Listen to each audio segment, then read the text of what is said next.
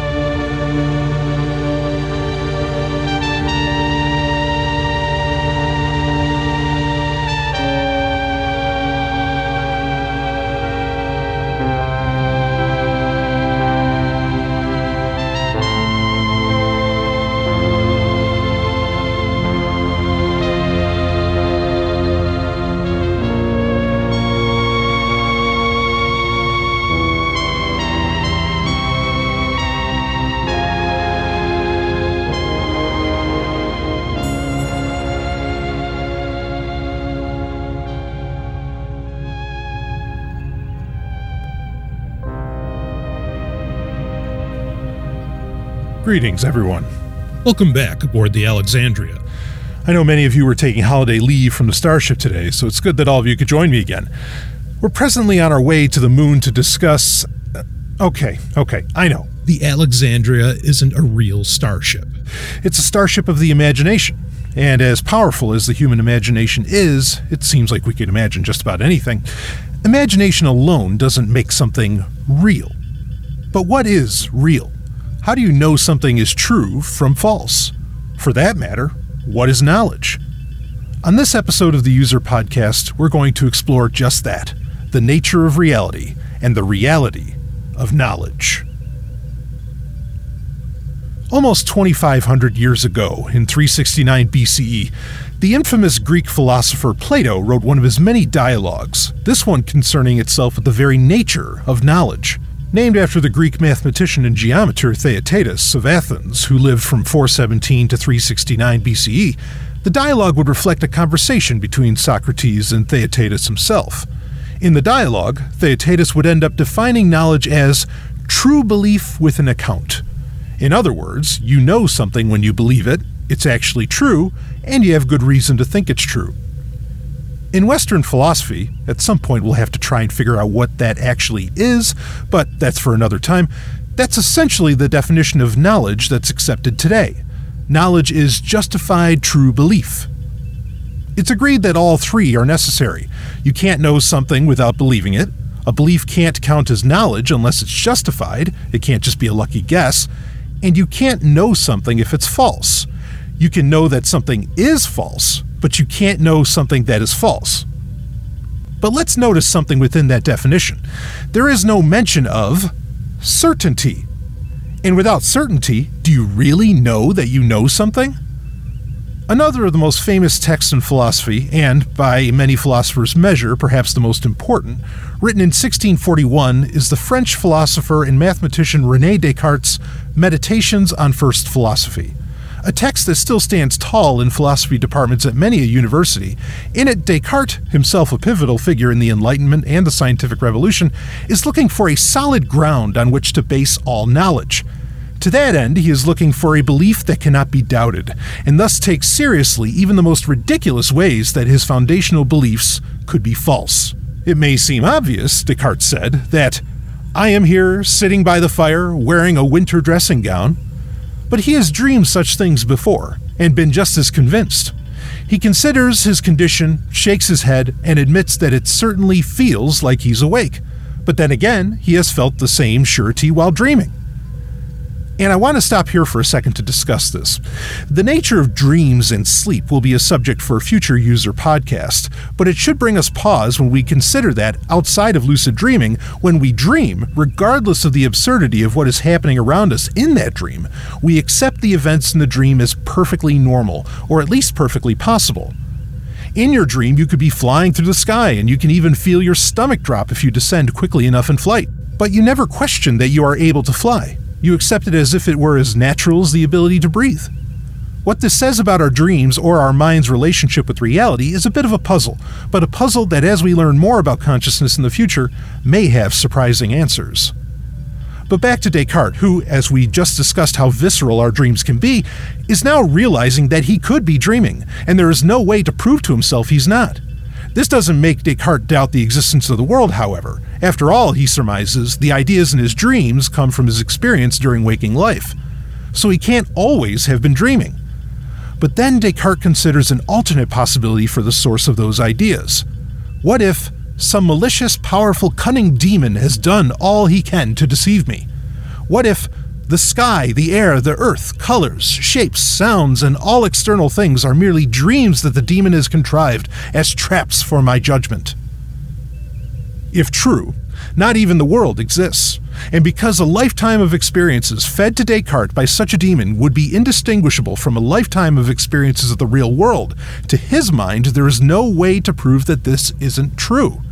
Indeed, no matter what test Descartes performed to see if this was true, the demon could simply fool him into thinking he had passed the test when he actually hadn't.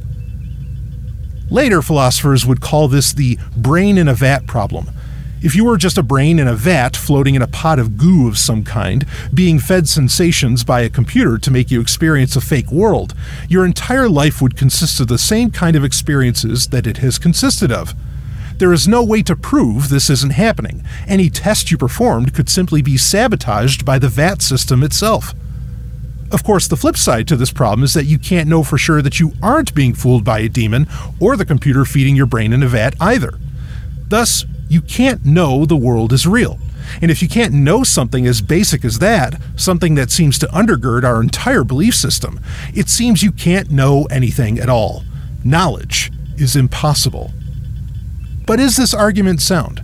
And should we care about knowledge in the first place? Descartes worried that knowledge was impossible because it was impossible for any belief to be justified. You couldn't be justified in believing the world was real because you couldn't be certain that you weren't being fooled. Let's take the brain in the vat theory a step further to something that has become rather popular in recent years: the simulation hypothesis. Though really a play off of age-old concepts and problems, the simulation hypothesis was popularized by Nick Bostrom in 2003 with his paper titled "Are You Living in a Computer Simulation?" In it, Bostrom states, "Many works of science fiction, as well as some forecasts by serious technologists and futurologists, predict that enormous amounts of computing power will be available in the future. Let us suppose for a moment that these predictions are correct. One thing that later generations might do with their super powerful computers is run detailed simulations of their forebears, or of people like their forebears. Because their computers would be so powerful, they could run a great many such simulations. Suppose that these simulated people are conscious, as they would be if the simulations were sufficiently fine-grained and if a certain, quite widely accepted position in the philosophy of mind is correct. Then it would be the case that the vast majority of minds like ours do not belong to the original race, but rather to people simulated by the advanced descendants of an original race. It is then possible to argue that, if this were the case, we would be rational to think that we are likely among the simulated minds rather than among the original biological ones. Therefore, if we don't think that we are currently living in a computer simulation, we are not entitled to believe that we will have descendants who will run lots of such simulations of their forebears." Called an ancestor simulation, basically the simulation hypothesis is the idea that we are living inside of a computer simulation, perhaps created by post-humanoids of some kind or some future version of humanity.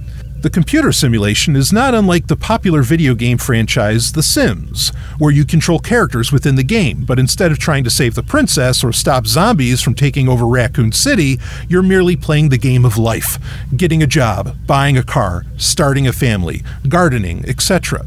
But in the simulation hypothesis, we, literally you and I, are actually the video game characters, and proponents of the hypothesis claim that, like Descartes' dream state or the brain in the vat, there is no way that we can disprove that we are living in a computer simulation. That was until 2017, when two teams of theoretical physicists, one from the University of Oxford and the other from the Hebrew University in Israel, published their findings in the prestigious journal Science Advances, showing conclusions of research they had done which were actually a kind of a side effect generated by a separate study concerning quantum systems and computational algorithms. What the teams found was that, mathematically, with any kind of computer we could conceive, digital or quantum, there aren't enough atoms in the entirety of the universe to allow for the creation of a computer that could simulate the universe at the quantum level, the very basis of our reality. It's just not possible. In fact, the whole concept of the simulation hypothesis requires you to accept a lot of givens, but one in particular, that computational power will continue to improve to the point that graphics, much like in your favorite video game, will get to the point that the digital representations will become indistinguishable from reality. But as has been proven through scientific research, there are limits to computational power, and there is no evidence or guarantee that computer graphics will become truly lifelike, as hard as Hollywood movie studios and hologram-laden concert venues may try. But admittedly, that's based on our present understanding of computers.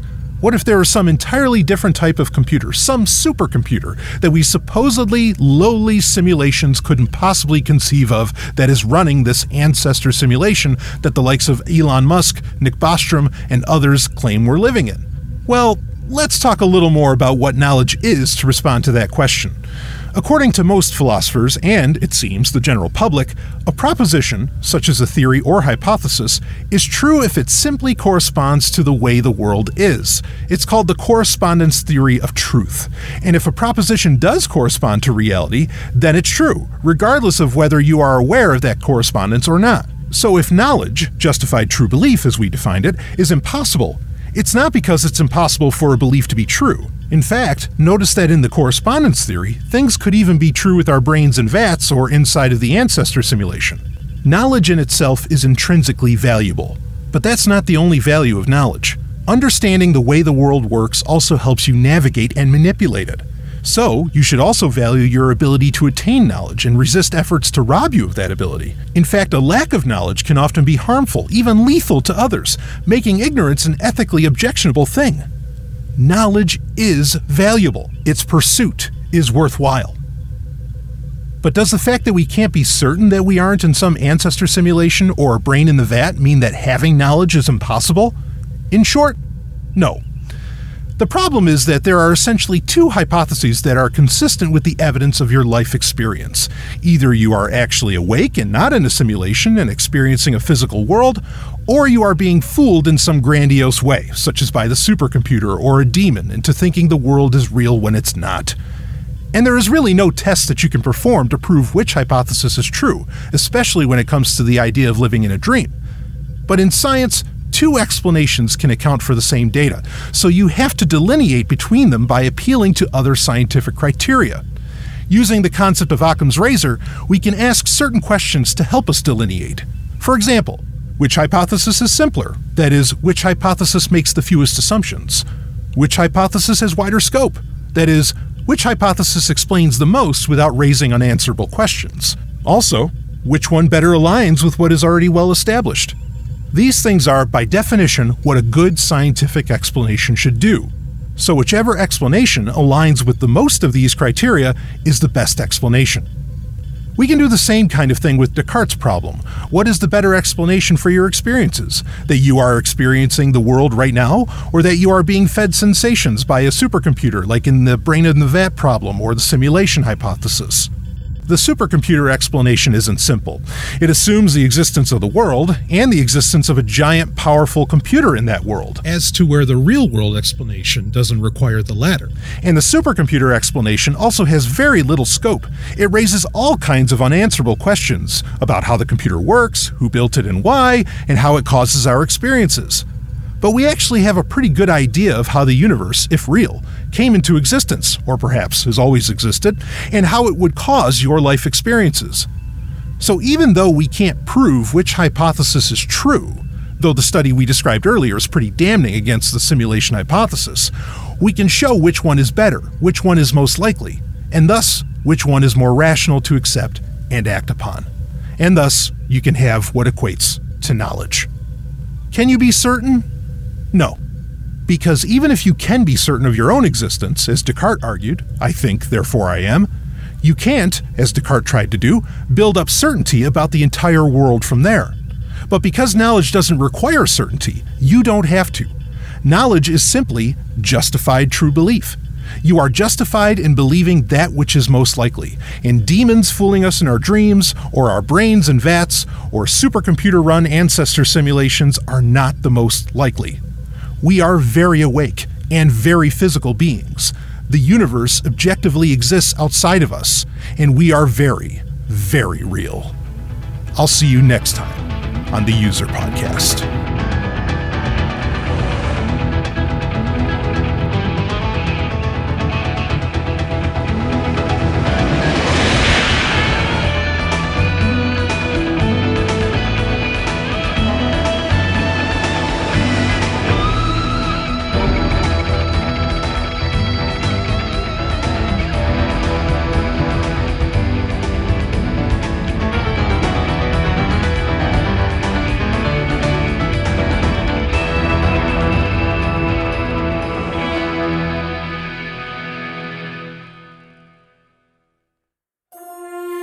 The User Podcast was made possible by the Knight Foundation, Interplanetary Expeditions, the Earth Cargo Service, Sovereign Tech First University, and with contributions from users like you. Thank you.